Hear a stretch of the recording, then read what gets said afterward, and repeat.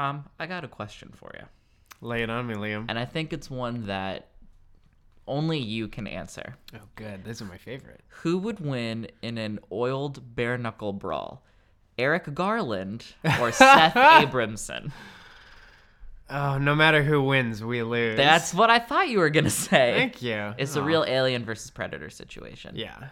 Welcome to Meeting Pagers. Where sometimes we talk about weird Twitter pundits, but usually we don't. Yeah, but I've seen both of them in my timeline a lot, just getting dunked on.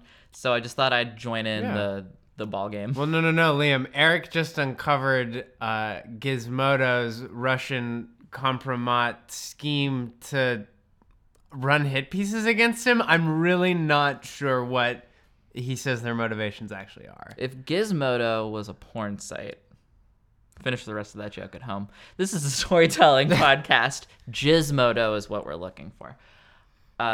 Where Tom and I research true stories based on things we like. Hi, I'm Tom. I'm Liam. I like talking about the culture of video games and the internet. I like talking about show business.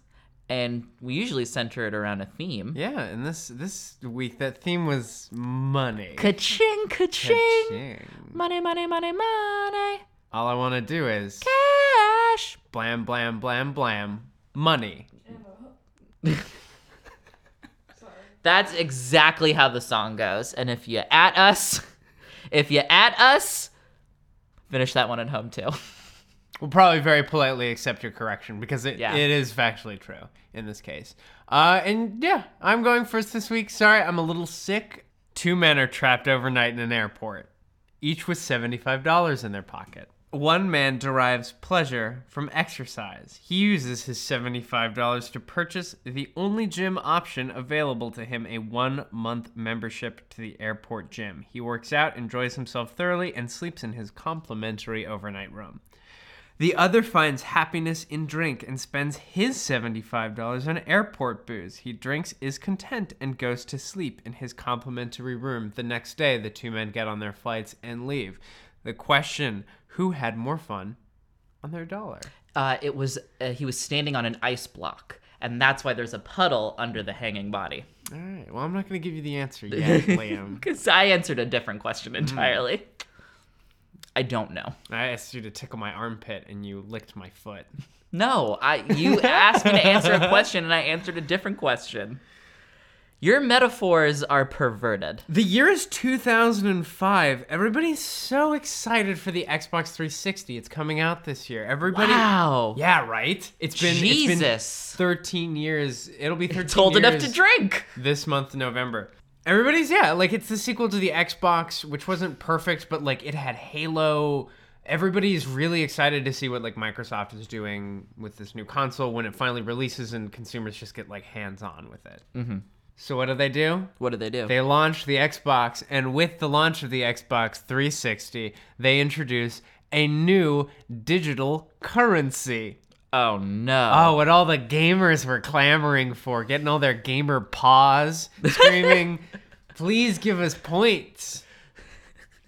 They're little foxes. I know. Oh, God, could you imagine what a better world we'd live in if gamers were foxes? Yeah. If gamers were foxes and gamers were boxes, finish that one at home.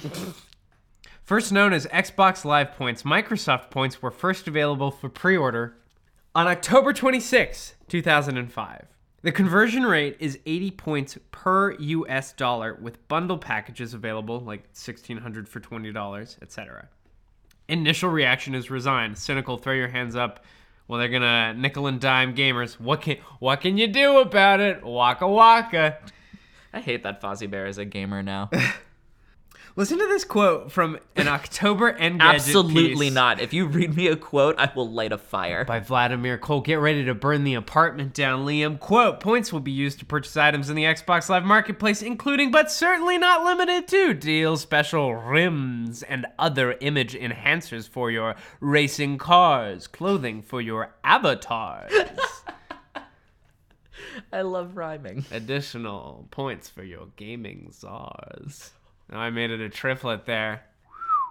Additional episodes or levels for a game that you already own, and maybe even special swords and armor for your RPG characters. Heck, you might one day be able to skip that whole grind thing and purchase a tricked out level 60 character in the Xbox 360 version of World of Warcraft. I forgot about that part of the quote. Man. Never came out. Never came out was, I'm pretty sure, never a thing. Most of these items are expected to cost well under $1, which is why they're commonly called microtransactions. So there's this tepid response, but there are also a lot of defenders. Interesting. Really? Yeah. I mean, like, think about the loot box episode we had where like, pro-consumer YouTube gamers heavy scare quotes, like, being like, oh, like, they gotta make money somehow. Like, it's just part of the business. Like, that's right, McGruff. That's literally all it is. It's just a money-making scheme. And everybody, like, very nakedly was aware of this. It's not, as Microsoft claims in its defense, a way to reduce individual credit card transactions. Here's how we, and everybody else, knew. Most of the point bundles don't actually add up evenly to items you could purchase in the Xbox Live Marketplace. Sure, a hefty DLC might cost 1,600 points, same as the $20 bundle, but what about smaller DLCs? What about those aesthetic purchases? What about horse armor? Won't somebody please think of the horse armor? And by the way, like, conversations about Microsoft points are often very, like, US-centric in focus. Things get even messier when you take different currencies into account. All the following apply to 80 Microsoft points. $1.24 Canadian, 0.68 pounds, 0.96 euros, 118.4 yen. These points are a nightmare and nobody likes them. What this creates is a waste economy, with millions of points only visible in these small, for example, 125-point chunks of leftover points floating, bloated, and forgotten in an Xbox Live account. I really like that turn of phrase there, bud. Thank you. I'm just imagining these. Other point, I'm going out. Yeah. I'm dying in this account. This Xbox Live account. The old ball and chain. You know the saying. So why did you stop listening to Media Majors? Oh, they pretended to be Xbox points in a pool for 2.5 straight hours. Very quickly, things turn on Microsoft points, and people are like, hey, like, this is a scam. What the fuck? And it creates this culture of indignance and spite. Nobody likes waste. The motivating idea behind this is like, oh, if gamers only have like 100 points in their video game vault, then they'll buy more. It will accrue, and it'll ultimately like add up incrementally to make Microsoft more money. But what ends up actually kind of happening is, yes, that, but articles and pieces and stuff like that written about how you can funnel out that waste currency. Speaking of which, Luke Plunkett, 2010, writing for Kotaku, gave advice on what to do with inevitable post-purchase waste of the Modern Warfare 2 DLC. Do not buy. Quote, entire industries have sprung up on the Xbox 360 in recent years, all built around the MSP leftover phenomenon, there to convince you to part with your spare change in exchange for trinkets. Don't do it.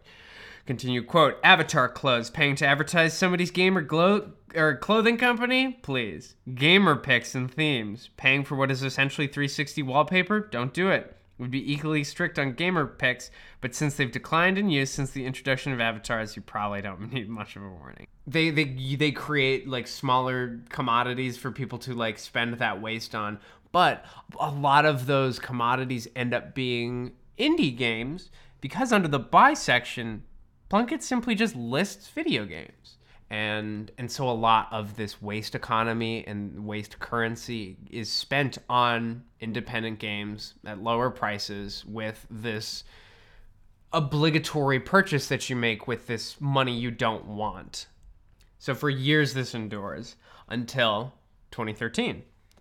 Everybody's feeling something about the Xbox One. The sequel to the Xbox 360, Microsoft has been milking its franchises for the better part of the last decade, and people are ready for anything to inject some life into the brand. And what do? Connect. No, not that. Good guess, though. They do give fans something they've been clamoring for, the death of Microsoft points.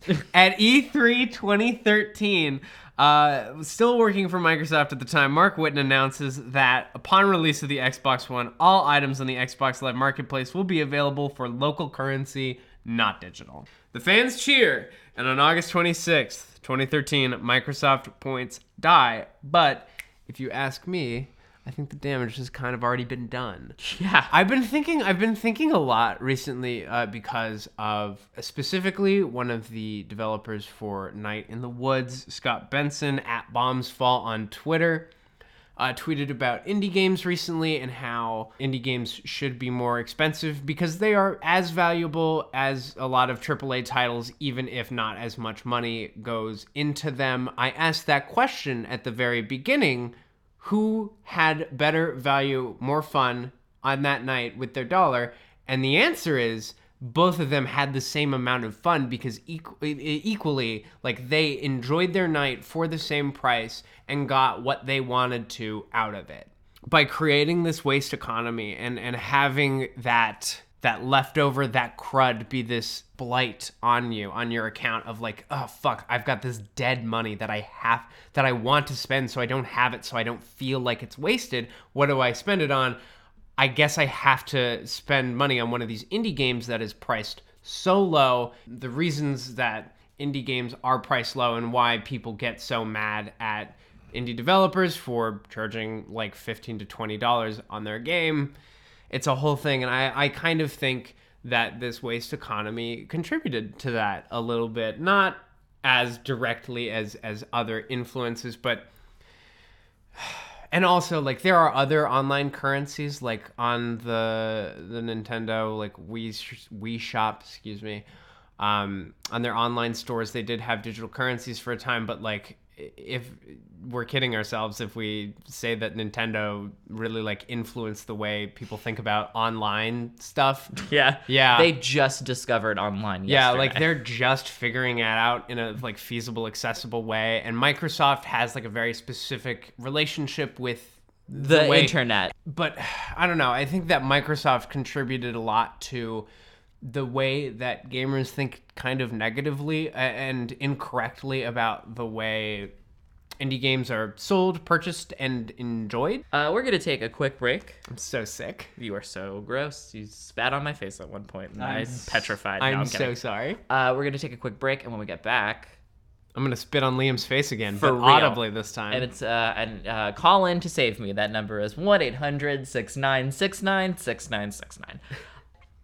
Yeah, we're going to hear about a show on the network, and then I'm going to tell a little tale. Stay tuned. Hey, Eric McAdams, it's me, Liam Sr. I am so hungover and feel very sick. Do you have anything you can give me? How about a weekly news roundup podcast where I tell you all the horrible news stories from the day, from politics to entertainment to anything else. Maybe even some nice, fun, good stories. Who knows? I guess I'll just listen to the Sunday Morning Hangover Cure every Sunday on the Major Cast Network or wherever you get podcasts. That sounds like a good idea. Maybe listen to it and then take a nap. I'm dying. We're back. A dinosaur story. You stole that from me. I did that so many times. I know, I've already stolen it from you. In law, frivolous litigation is the practice of starting or carrying on lawsuits that, due to their lack of legal merit, have little to no chance of being won. Frivolous litigation may be based on absurd legal theories, may involve a superabundance or repetition of motions or additional suits, may be uncivil or harassing to the court, or may claim extreme remedies. A claim or defense may be frivolous because it has no underlying justification in fact, or because it was not presented with an argument for a reasonable extension or reinterpretation of the law. Are you still there, listener? Oh, no? That's all right. I understand. Examples of frivolous lawsuits include D.C. Judge Roy Pearson suing a dry cleaning establishment $67 million for losing a pair of his pants. Okay, normal. A man in prison for beating a prostitute and her client with a shoe. Oh, Jesus. Suing Nike because they did not put a warning label on the shoe. Horrifying and gross. Mm-hmm. and someone pretending to be a fake attorney from Family Guy and suing A&W for having too heteronormative and non-phallocentric enough names for their products. What do they get out of this? It's frivolous litigation, my friend. Do they get money out of this? God, no. They lose money. Why? Then why do they do it? Probably because they think it's really funny. Oh, I love to piss in my wallet. It's my favorite thing every morning. I take a nice fill it with orangey piss into my money clip. I stink. But some of the best frivolous suits come from people who sue movies. Yes, people sue movies. They see a movie and then they leave the theater and they sue it. Who represents the Lollipop movies? Guild? Oh, the movies? They have lawyers. Oh, okay. Yeah, people who work in entertainment law. You'd think this would maybe have happened like once or twice, but no, it's happened so many times. So we're going to look at some of the best times that people have tried to sue a movie in a little thing I like to call courtroom drama. Like a drama genre. Part 1. Suicide Squad. Suicide Squad is maybe one of the worst films ever made. Oh, man. It has no sense of cinematic language, it doesn't know what a movie is, and it looks like it was edited by a drunk paper shredder. And it also fooled me into thinking that Margot Robbie was a bad actress. How dare you, Suicide Squad? How dare you, David Ayers? But it also falters on some of its promises, like the one that Jared Leto's Hot Topic cartel lord Joker would be a main character. But alas, he is only in the film. He is only in the film. Oh, no. For about 5 minutes. What are we going to do without more Jared Leto in our lives, Liam? It should be said that the psychological damage and sexual harassment he did to the other cast members, such as sending them dildos that were inside of him and dead rats, which is a crime, will live on forever. Some people were actually quite upset with the lack of an abusive clown in that movie. One man, known on Reddit as Black Panther 2016, he got the date wrong, off by 2 years. He is suing Warner Brothers and DC over the movie's removal of scenes that were in the trailers, specifically scenes involving Joker claiming he's gonna beat people.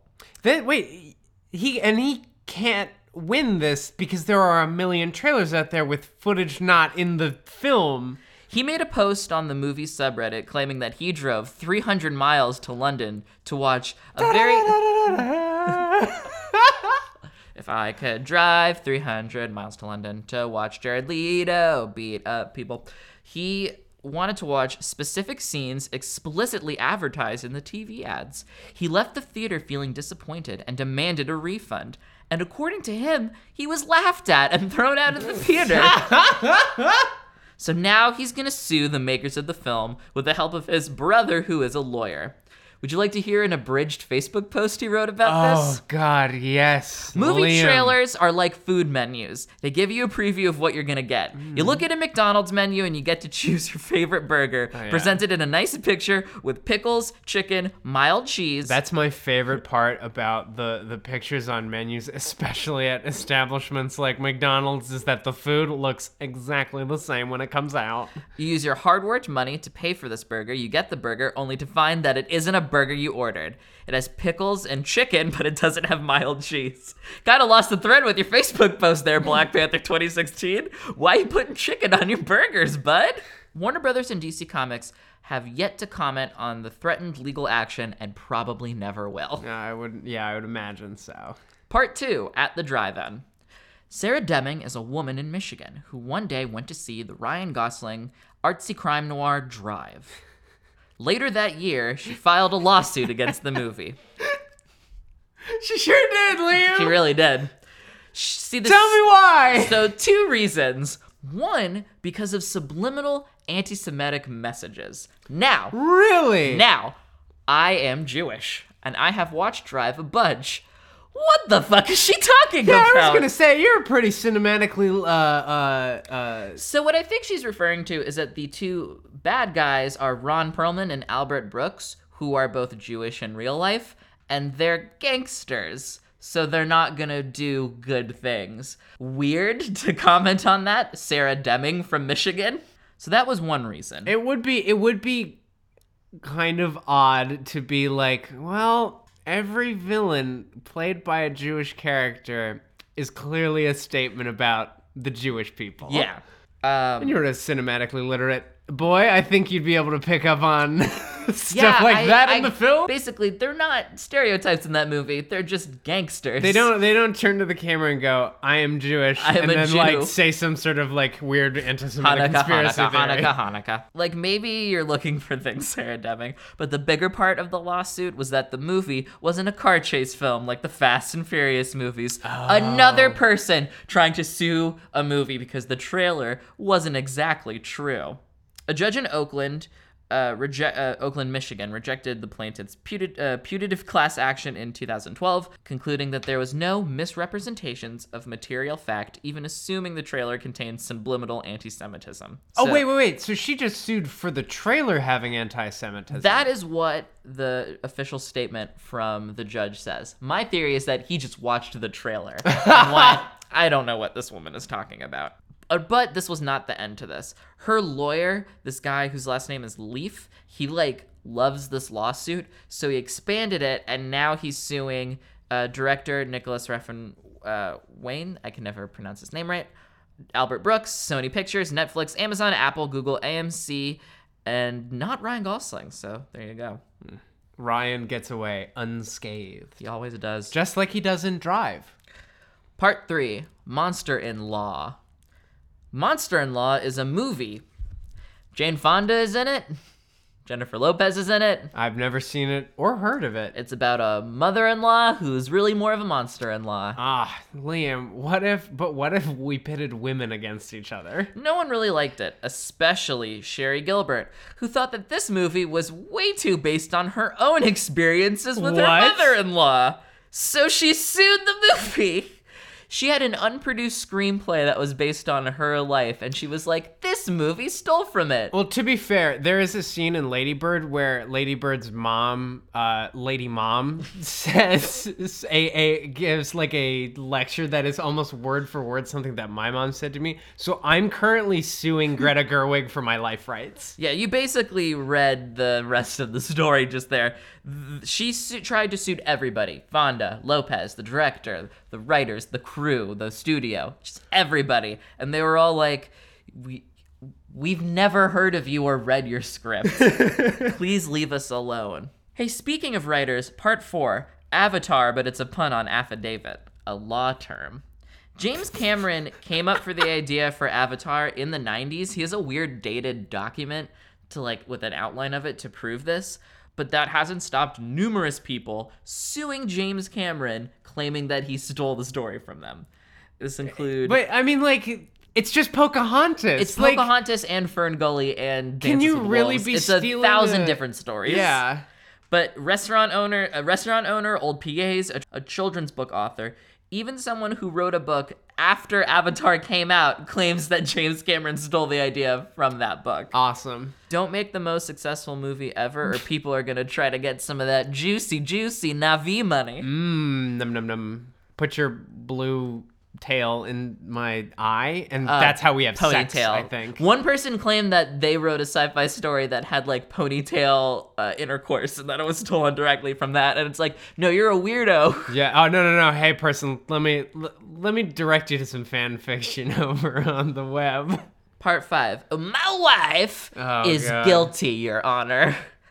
Twist. Borat is a movie where Sacha Baron Cohen says bad, dumb things to show how bad and dumb everyone is. I think I successfully just summed up his entire career. Yeah.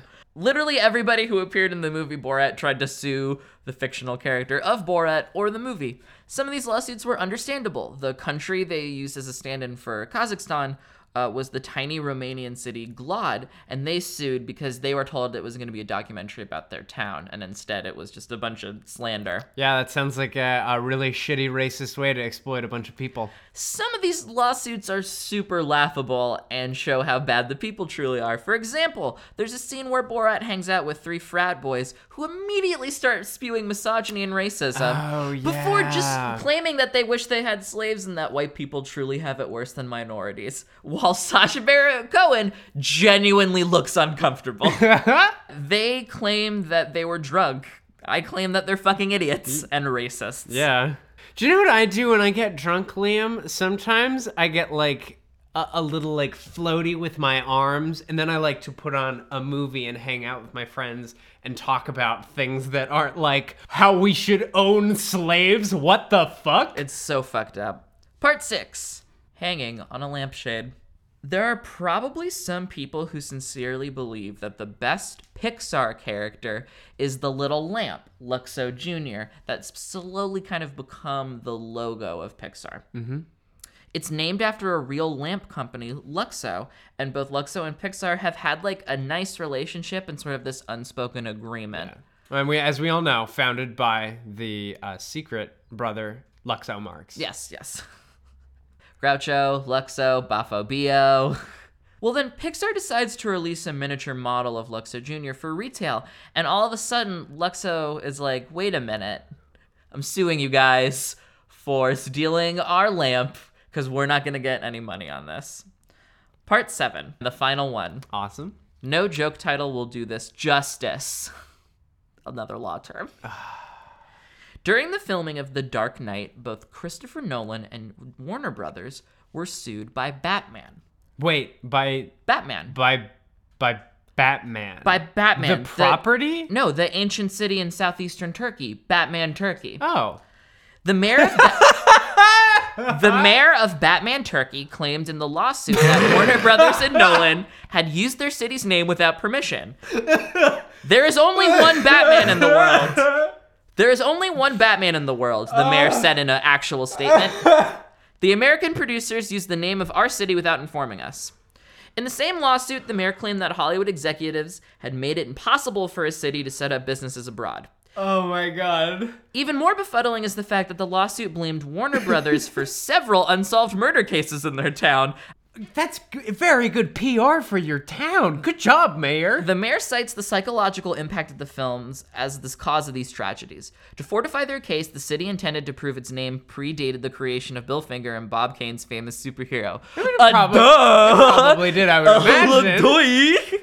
You mean a thing that isn't 100 years old is younger than an ancient city in Turkey, one of the oldest nations on the face of the earth? I hope it works out for them. Anyways, I just thought we'd look into some of Hollywood's famous frivolous litigation. That's so fun. Because that's where all the real money is. And that's my story. Delicious little morsel. Shout out to Batman Turkey. If you live in Batman Turkey, contact us because you're awesome.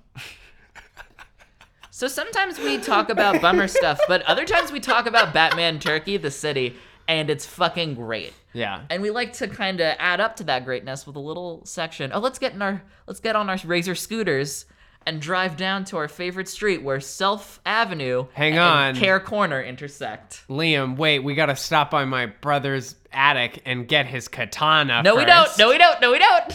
Welcome to Self-Care Corner. Yeah. Tom, would you like to go first? Oh, yeah. I don't know if anybody can tell. I've had an incredibly stressful couple of weeks. I'm in between jobs right now. I've been working very hard to, get certified and stuff so that way I can actually, be officially employed by this place. Today, I, finished all that coursework. It has been awful. I've been sick. The holidays have happened.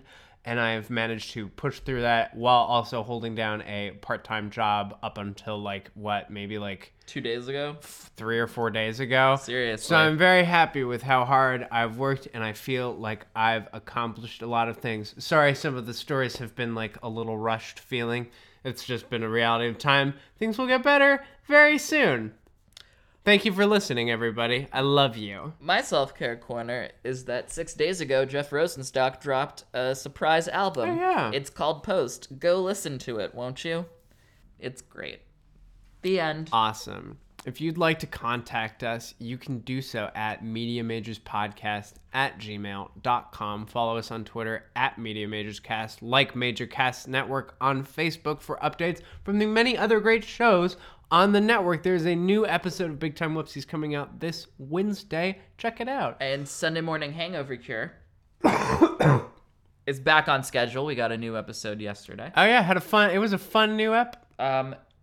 Hey, want a self-care corner read on the podcast? Why don't you email us? Want a shout out? Write us a review. Follow us on Twitter. I've been getting emails from people who just say hello and have weird fake names. If you're real, send me another email that's way less fakey and weird next time. we've got so the last couple of months have been a little threadbare on the network.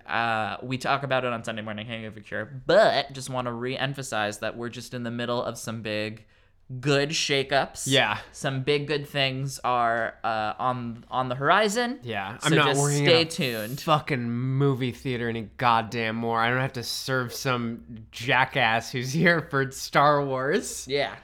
Who's mad because we don't have caramelized popcorn. What? Ugh.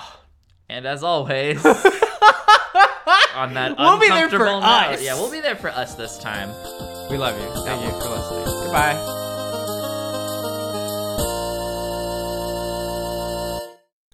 Thanks for listening to the Major Casts Network. Stay fun, stay nasty, and stay major.